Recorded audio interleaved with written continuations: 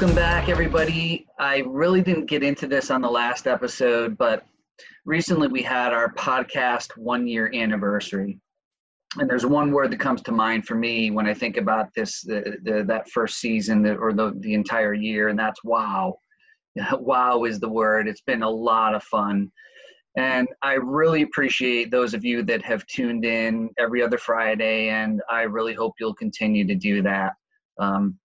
We got some great episodes lined up, and I'm excited to get everyone's feedback on them.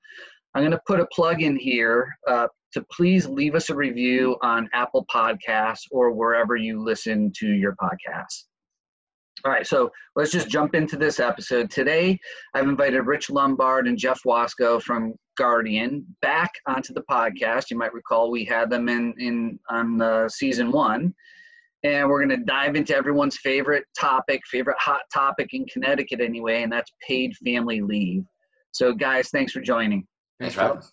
All right, Rich, let's start with you, and we're gonna stay for the first couple of questions here focused on Connecticut and New England. So, Rich, can you just walk us through high level what the paid family leave program is going to look like in Connecticut?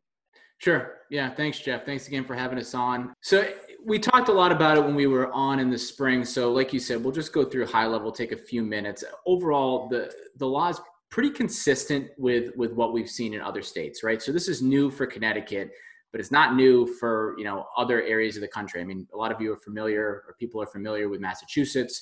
Connecticut is essentially, a year behind Massachusetts, New York before that, New Jersey, right? These laws are popping up all over the place. And I say it's consistent, but every state has its quirks. Every state has its nuances. Every state's a little bit different. And Connecticut is certainly no exception to that rule. But the law itself goes into effect January 1st, 2022, right? So we're over a year out from when the benefits actually go into effect. But consistent with other states like Massachusetts, like New York, there is a pre-funding period.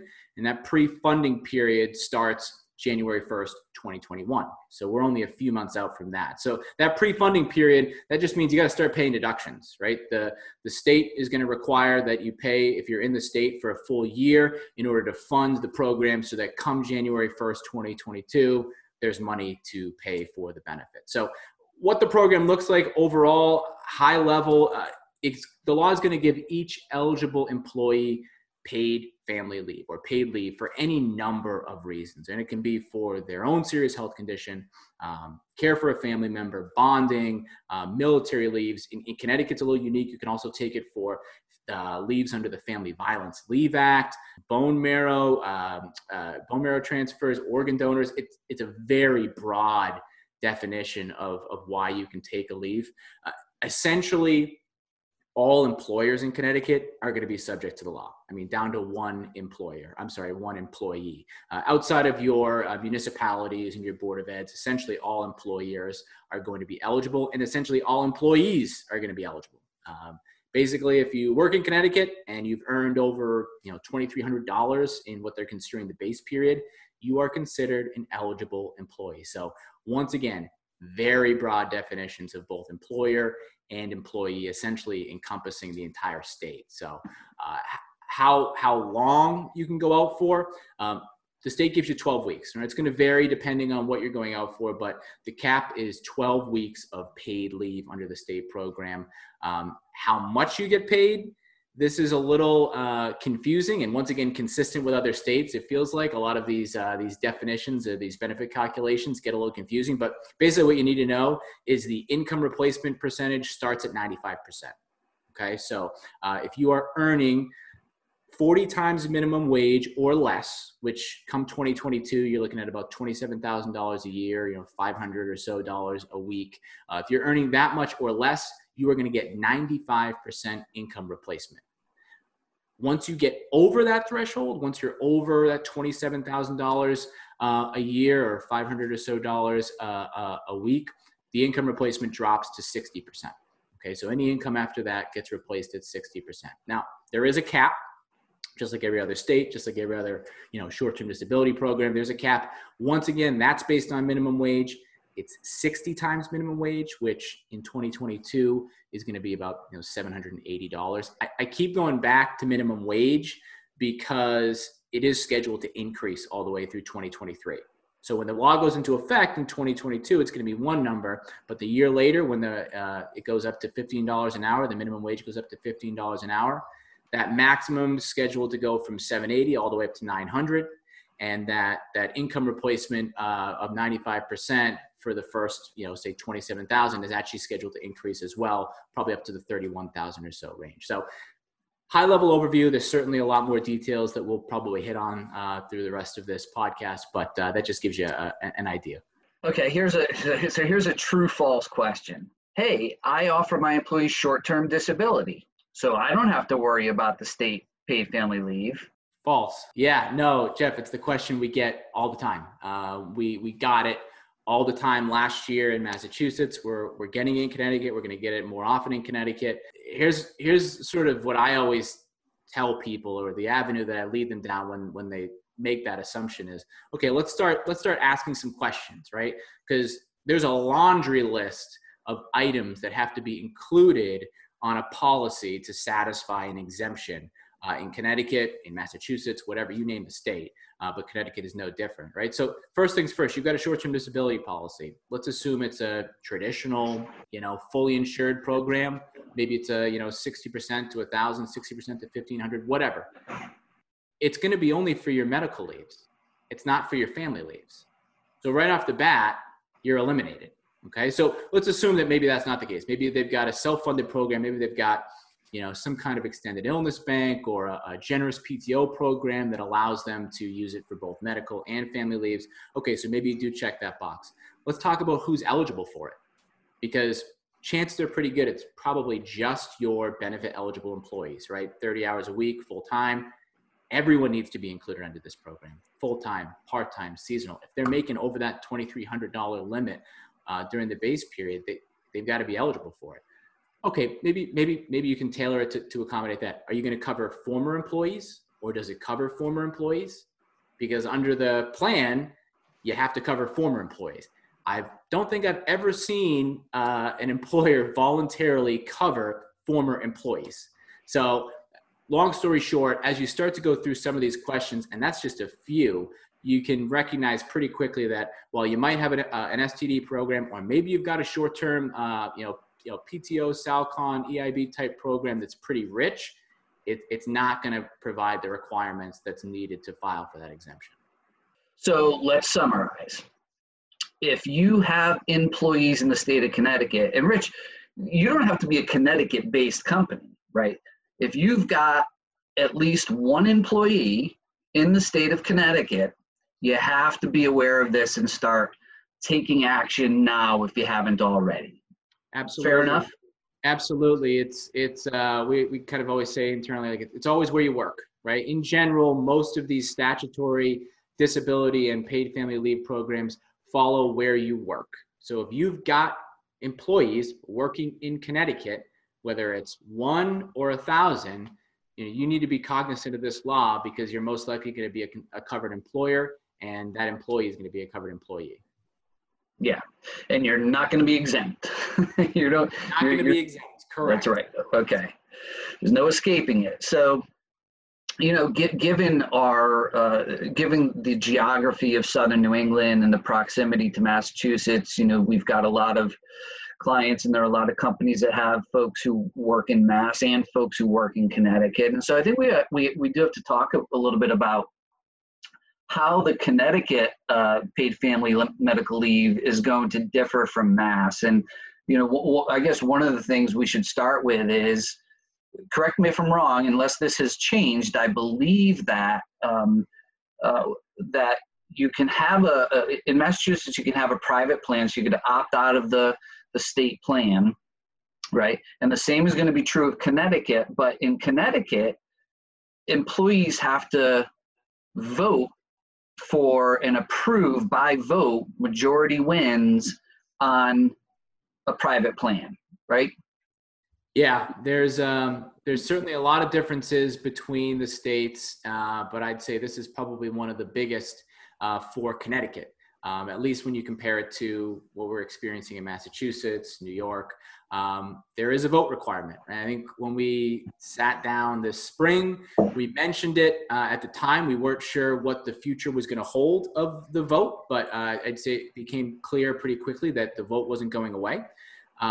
We've learned a little bit more about what the vote is going to entail and how it can be done. But yeah, no, it exists. So you need to, if you want to go private, and keep in mind, a lot of this is still in the proposed stage, but it's certainly becoming more and more clear, and we're getting more clarity, I'd say, daily or weekly, of what it's going to look like. But it's still, I'd say, probably in the proposed stage. But you need the majority of your employees, your Connecticut eligible employees, which is a clear distinction that we actually just recently got, because for a period we weren't sure whether this was all employees.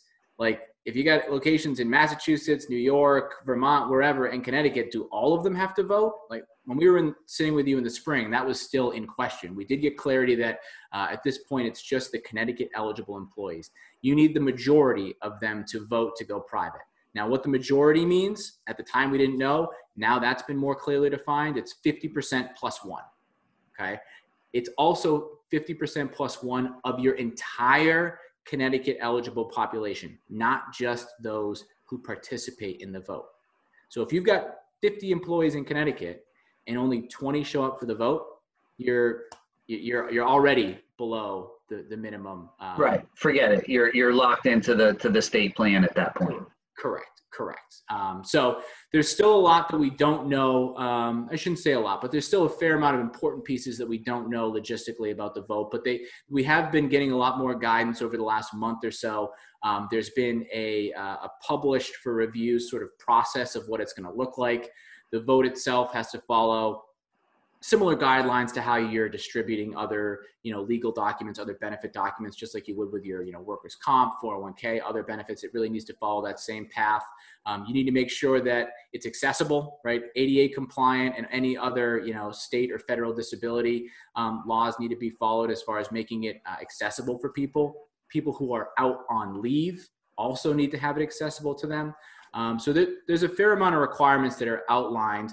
It also needs to be done anonymously, and it needs to be basically auditable. Someone needs to be able to independently go and take a look and make sure that this was done appropriately. So they do outline some guidelines there as far what you need to follow. The authority actually in this document specifically suggests using electronic methods to do it, to make it accessible for the most amount of people. And I think that's what most employers would want to do, is use some type of electronic form to do this. Well, so the premium or the payroll tax starts happening January 2021, right? Correct. And so theoretically, like if an employer is going to do a vote, they got to jump on this now, right? Because you want to have that decision made prior to the payroll tax coming out. Am I missing something here? No, you're not missing anything. It's certainly time is of the essence. The clock is ticking, and I imagine most employers want to make this decision sooner rather than later. I mean, I'd say. Yeah.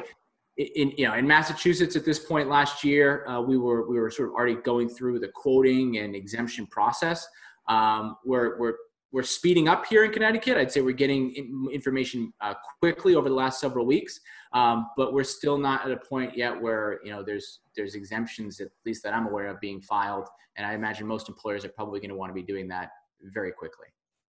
Well, do we even know what the private plans are going to be priced like, or what the plans like? Do we have any detail? Like, what do we have to put in front of the employees to vote on at this point? Jeff, I'll let you take that one. Yeah, great question. So right now there's still probably too many unknowns in order to effectively price the product for carriers. So we're all trying to work with the authority to finalize some of the regulations on exactly what will be part of the benefit in the law. And then you can do a better job of determining how it's going to be priced. The authorities also, and they've laid out some preliminary wording around how you will waive out of a plan, waive out of the state plan into the private plan. So there needs to be some finalization on the benefits so the private market can develop and know how to price the product. And then there needs to be a process that's published and likely a portal that's built by Connecticut for a process to be followed to actually waive out and get the approval from the authority to waive out of the program. And we do think that there's going to be a kind of a rush to waive out, or an opportunity to waive out, because one of the key points is that payroll tax starts on 1/1/2021. But if you waive out into a private plan, it's likely not going to start for you until 1/1/2022. Right, because there's a big financial incentive to waive into a private plan. Yeah, and to be clear, the financial incentive is to the employees. Correct. Because the tax is on the employees' pay. Yes. So the employees, it's the way the Connecticut structured it is there's no requirement for the employer to pay any of the premium. The employees are responsible for the premium. Now you could have an employer that says they would like to pay the premium. That is allowed under the regs, but we'll have to determine and see what Connecticut employers choose to do. So let's say the employer says, wow, geez, I didn't have time to get it together for a vote by December of 2020 for a January decision. So I've got no choice but to actually start the payroll deduction and to the payroll tax. And then, 6 months later, they decide, you know what, we really want to waive out of the state plan and we want to go with a private plan. But they've already collected all this premium from their employees. Can they give that money back to the employees, or what happens to that money then? Yeah, so that hasn't been kind of ruled on by the authority, so that's TBD. Oh, okay. Like say happened in Massachusetts, and the law's a little different in Mass. There's no vote in Massachusetts. And depending on the size of the customer, there actually is an employer required contribution in Massachusetts. So it's not apples to apples, but they're very similar, close cousins. And the way that Massachusetts works, which would be potentially a proxy for Connecticut, is that money does not go back. The state would keep that money, but you can waive out on a quarterly basis even after 1/1/21. So you could save on 3/4 of the tax versus all of the tax if you waived out during the first quarter of 2021. Oh, I see. Okay. So, I mean, I don't want to reduce the sense of urgency here or belittle it here, but I mean, you can get into a private plan even if you haven't done it by January 1st, 2021. The problem is that probably there's some employee money that they've coughed up that they're not going to get back. Would be our guess at this point, right? Exactly. So the once the regulations are formalized so that people know how to waive out of and apply for and get approved for a private exemption, carriers can finalize how they're going to price and build the product, and employers know how to conduct a vote. Those are the really three kind of missing pieces that hopefully will be finalized very quickly, because Jeff, as you mentioned, the clock's ticking, and it's urgent, because for the most part, I think you're going to see employers at least being interested in a private market. Whether they go there or not, that we'll find out. But I think there'll at least there's definitely interest in the marketplace. I just want to complete the conversation on the differences. You just mentioned it, Jeff. There are some other differences and nuances between Mass and Connecticut. What did we miss? What other kind of big differences are there? Doesn't Connecticut expand the definition of a quote unquote family member too? Is that they do? So there's a number of I mentioned in the beginning, right? It follows the same general guidelines as most states do, but everyone has their quirks, and I would say this is one of Connecticut's quirks. So as far as covered family members go, it's going to cover, and when I say covered family members, you can go out on leave for the care of one of these family members, right? So your spouse, your children, your parents, those are what everyone's familiar with, because that's what FMLA covers. New York, Massachusetts, Connecticut also cover for domestic partners. They cover for grandparents, and they cover for grandchildren. Connecticut and Massachusetts also cover siblings. New York doesn't. And then Connecticut's the only one that covers those whose close association the employee shows to be equivalent of a family member, essentially. That's going back to broad definitions. That's about as broad as it gets. Yeah. Time will tell what that all shakes out to be and what that's going to look like. That's up to the authority to sort of define and regulate. But yeah, it's certainly a nuance that you don't see in other states, such as Massachusetts, New York, and a few other statutory states. And you could have an uncle that lives in your parents' basement, and you have dinner with them every Tuesday and Thursday night. That could be, by that broad definition, potentially, covered under this program. Absolutely. I mean, I don't see why not. There hasn't been enough of a clarity, and I guess we wouldn't expect maybe clarity at this point, but I imagine over the next year, as things get more formalized, we'll probably get some better definitions around that. Yeah. But it goes without saying, it's going to allow for interpretation, and I'm sure we'll all have some interesting stories over time as to people going out for a myriad of reasons, for sure. Jeff, I guess I'll throw this one to you. So, we talked about the vote, and I guess I would call that an administrative burden on the employer. But what else can employers expect from an administrative standpoint? What are they going to have to do? What kind of problems might they face from an admin standpoint regarding this new law? Yeah, so what becomes clear for employers as they start digging through this is the first one is and we saw this in Massachusetts and in New York, they maintain if they offer a short-term disability product, they keep it. Because the laws are different, the benefits are different, and the durations could be different. Again, they're probably not even close cousins at this point, based on how different the laws are. So that's like the first aha moment. I think some employers naturally assume, all right, I'm just going to get rid of my STD program. I have this new PFML law that I'm required to have, and it's gone. And for a number of reasons, they don't do that. They end up realizing that they should maintain their STD program, which then gets them to thinking more holistically around how do they want to manage absences in general. So you kind of have three big pieces to the absence management puzzle that's coming in Connecticut. You have your PFML, which we're talking about, short-term disability, which I just mentioned, and then third is federal FMLA laws and potential state laws that apply based on different size segments, right? So generally FMLA is on groups that are 50 or more lives, and there's some nuances to that. But that's the federal law that protects leave. It's not a paid benefit, but it protects leave.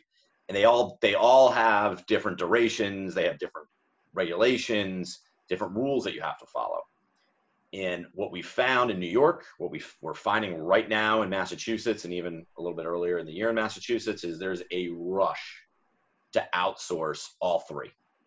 That the employers say enough is enough. It's just too complex regulatory-wise for us to administer all these programs on our own, because many administer FMLA on their own.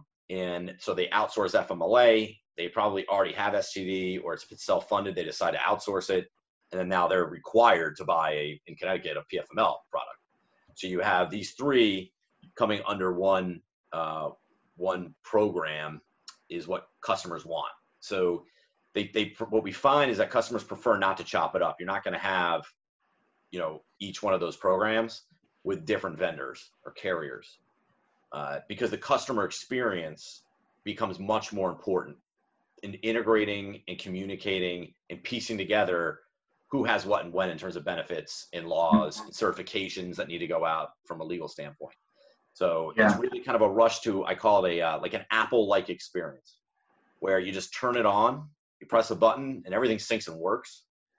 That's where customers, that's what they want when it comes to dealing with absences, and so do their employees. It's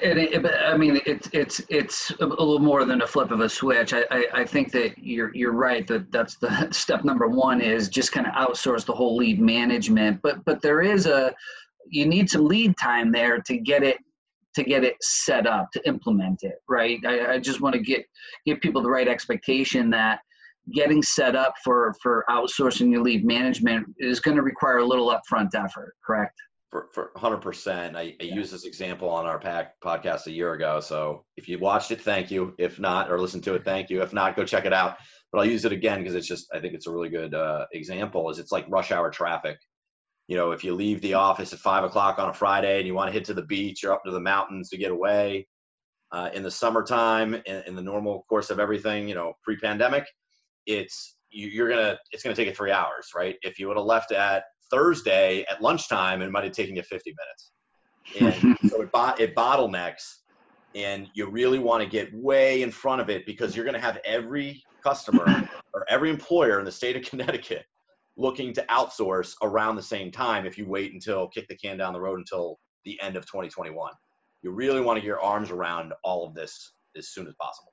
Jeff, I think when we talked in the spring, there were, oh boy, my memory is tough, but either 9 or 11 states, maybe it was 9, who had passed paid family leave laws, and there were a bunch of others considering it. What's the number at now? Like, how many states actually have passed paid family leave legislation? Yeah, so there's 8 states that have formally passed it and are working on going live, and by state, and including the District of Columbia. So, okay. So there's 8, but now there's more than half of the remaining states have pending legislation that maybe it passes, maybe it doesn't.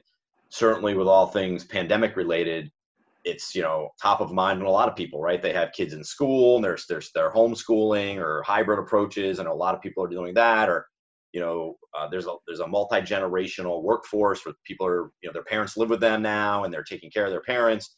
These are very popular benefits, which is ultimately one reason they're passing, because legislators, they're elected by the people, and they want to represent the people, and they want to get reelected.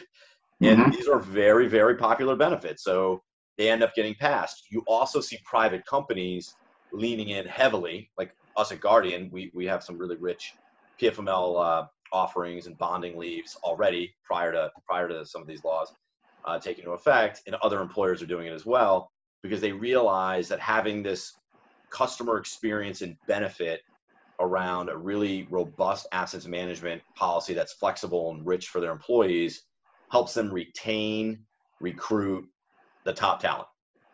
So it becomes a serious employee benefit versus just a checkbox like, do you offer short-term disability? Now it's, well, do you offer bonding leave? What's your paternity leave? I have a sick spouse or a parent that I need to take care of. What's your leave policies around that? And then how do you actually administer that? Like the employee, the prospective employee, is probably not asking that question. But when they go out as an employer, you want them to have a really good experience with a company that has experience in administering those programs. Yeah, Jeff, what we're finding in Massachusetts is right now we're getting in really in-depth conversations about what they're doing with their existing leave programs, right? Because you got a lot of clients, a lot of employers who have long-standing salary continuation programs, right? Extended illness banks, PTO banks. All of a sudden, a state law like this comes into play, and it's, how do you integrate it? How are you going to work around this? And we're finding a lot of employers are taking the opportunity to kind of go back to the drawing board and design a program that's going to integrate well with what's being pushed upon them, right, through the state plan, and sort of taking it as the opportunity to say, hey, listen, we've had this program for a lot of years. Let's double check and make sure it's still working. And if not, right, maybe we make some enhancements, maybe we tailor some things down, and we get it to the point where it's going to work well going forward. And it goes into what Jeff was saying is, it's an important benefit that employees are looking at. And I think a lot of employers are looking and saying, now's a good time to reevaluate what we're offering. Yeah. No, that's great advice. So you got all these states, 8 states that are already implemented or implementing, and a bunch of others contemplating. All the more reason, really, you've got to think hard about, outsourcing your leave.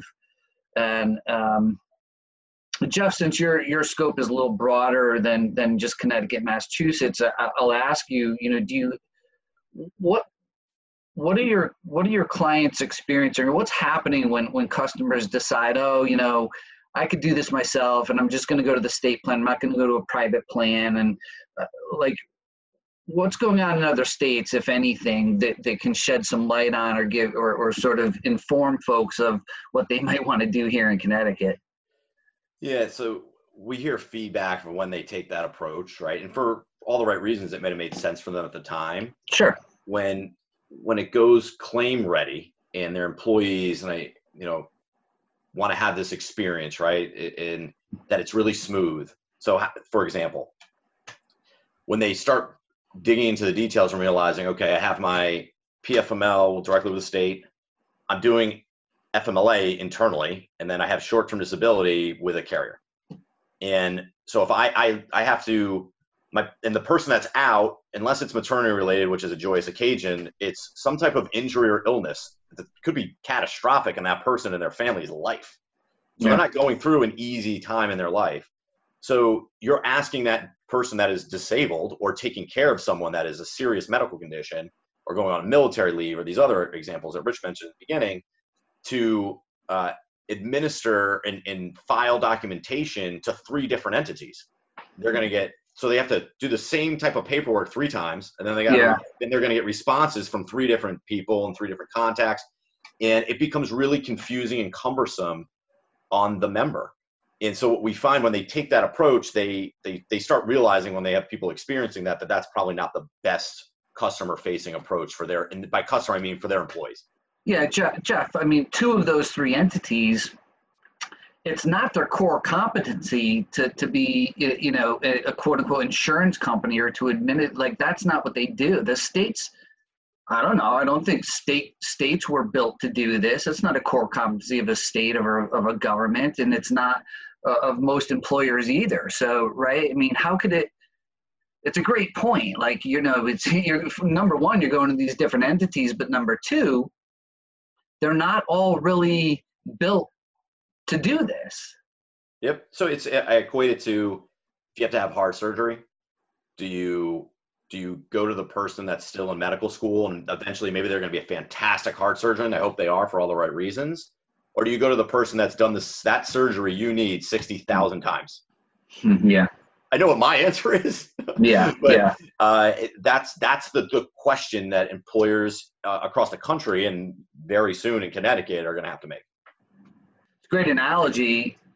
Correct me if I'm wrong, though. If you've got 10 employees, and of course, remember we said 1 employee in Connecticut, you've got to be thinking about this, right? And so if you've got 10 employees, can you even find someone that will administer your leave? The FMLA doesn't apply there, so that's good news for that Connecticut-based employer, or really any employer across the country that's that small. Yeah. So you kind of can take FMLA off the table, so that's a good thing. But they still are going to have to look at the PFML in Connecticut, as well as if they offer short-term disability or want to continue to offer short-term disability, looking at that product. So you can find on those smaller size segment, there are carriers like Guardian that will administer short-term disability. Yeah. Still to be determined based on the final regs where the private marketplace for Connecticut PFML develops on the smaller size segment. Got it. Okay.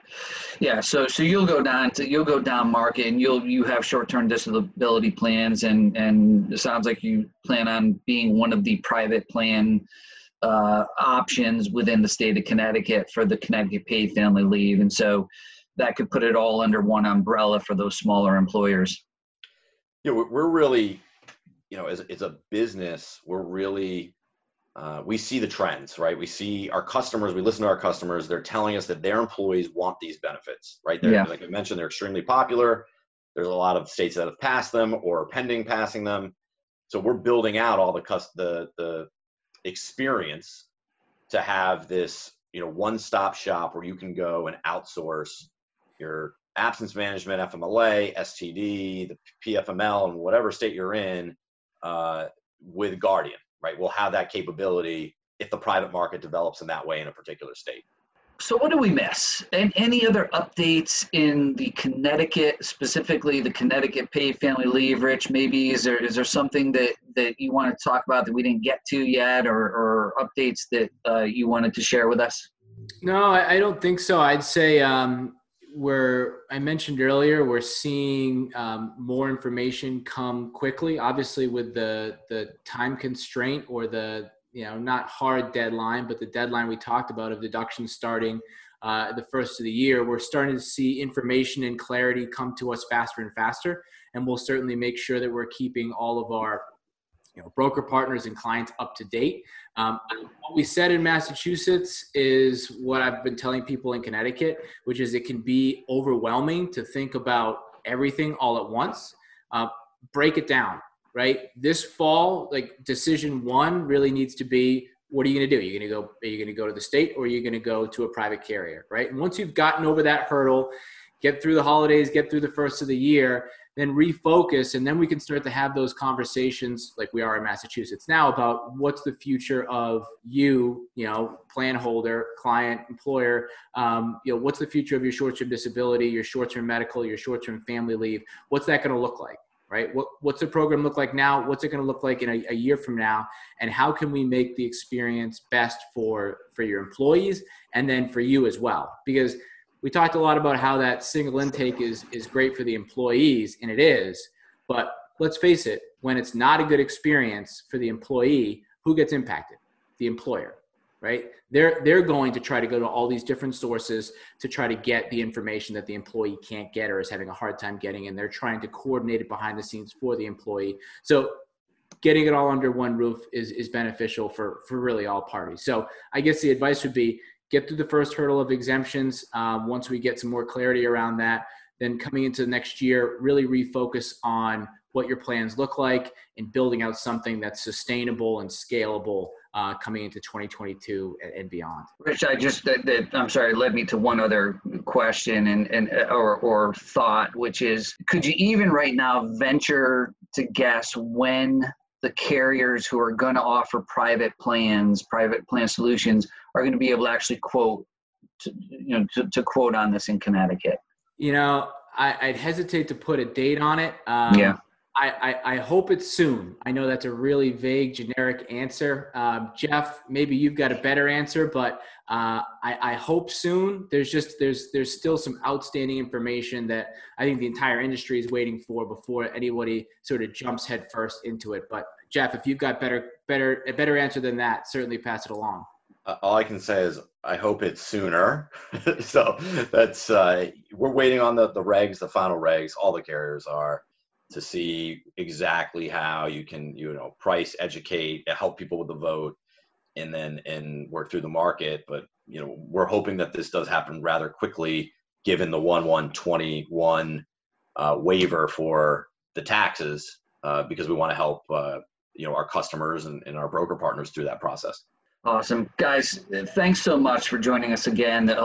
Clearly a lot has happened since we talked last spring, and the pace is very quick now, so folks have to keep their eyes on this. Stay in touch with your One Digital broker and consultant to make sure you're on top of it. I think, so remember last time we did this, guys, we had some parting questions just to let the audience get to know you a little bit better. So we're going to do the same this time. They're different questions. Are you ready to do that? Some rapid fire questions? Let's do it. All right, so here we go, guys. And you know what? After each question, Rich, you go first. And then Jeff, after Rich answers, you can answer. Fair? Works. All right. Cats or dogs? Dogs. I'd go dogs. Favorite band? Red Hot Chili Peppers. Bruce Springsteen and the E Street Band. If you could have one superpower, what would it be? Fly. I'm going to give you two. Time travel, and I would cure disease. If you weren't doing what you're doing today, what would you be doing? I would be, if I had the capabilities to do it, I'd be building houses. I would be an astronaut. Finally, guys, our theme at One Digital this year is being bold. So I want to ask each of you, what does being bold mean to you? I think it's doing things that you maybe aren't necessarily comfortable with, that takes you outside of your comfort zone, and doing things for the right reasons, with the right intentions, with integrity. And yeah, I'd say that's a good definition of being bold. Yeah, it's being a collaborative disruptor. The world and the marketplace feels like it's changing so rapidly, because it is, and yet being a disruptor means you still have to work with people and collaborate and build partnerships and, as Rich just mentioned, do it the right way with integrity and ethics. Collaborative disruptor. Awesome. Guys, thanks again for joining us today. Everyone, if you're still itching for some more information relative to Connecticut paid family leave, we recently hosted a webinar with Andrea Barton-Reeves, who's the CEO of the Paid Leave Authority in Connecticut. And Rich was there as well, so and a couple folks from our One Digital internal task force on the issue. So you can go find that on demand on our website or via the link in the description of this podcast episode. So go check that out if you haven't listened to it yet. As always, everyone, thank you for tuning in. This has been yet another episode of Friends with Employee Benefits and HR.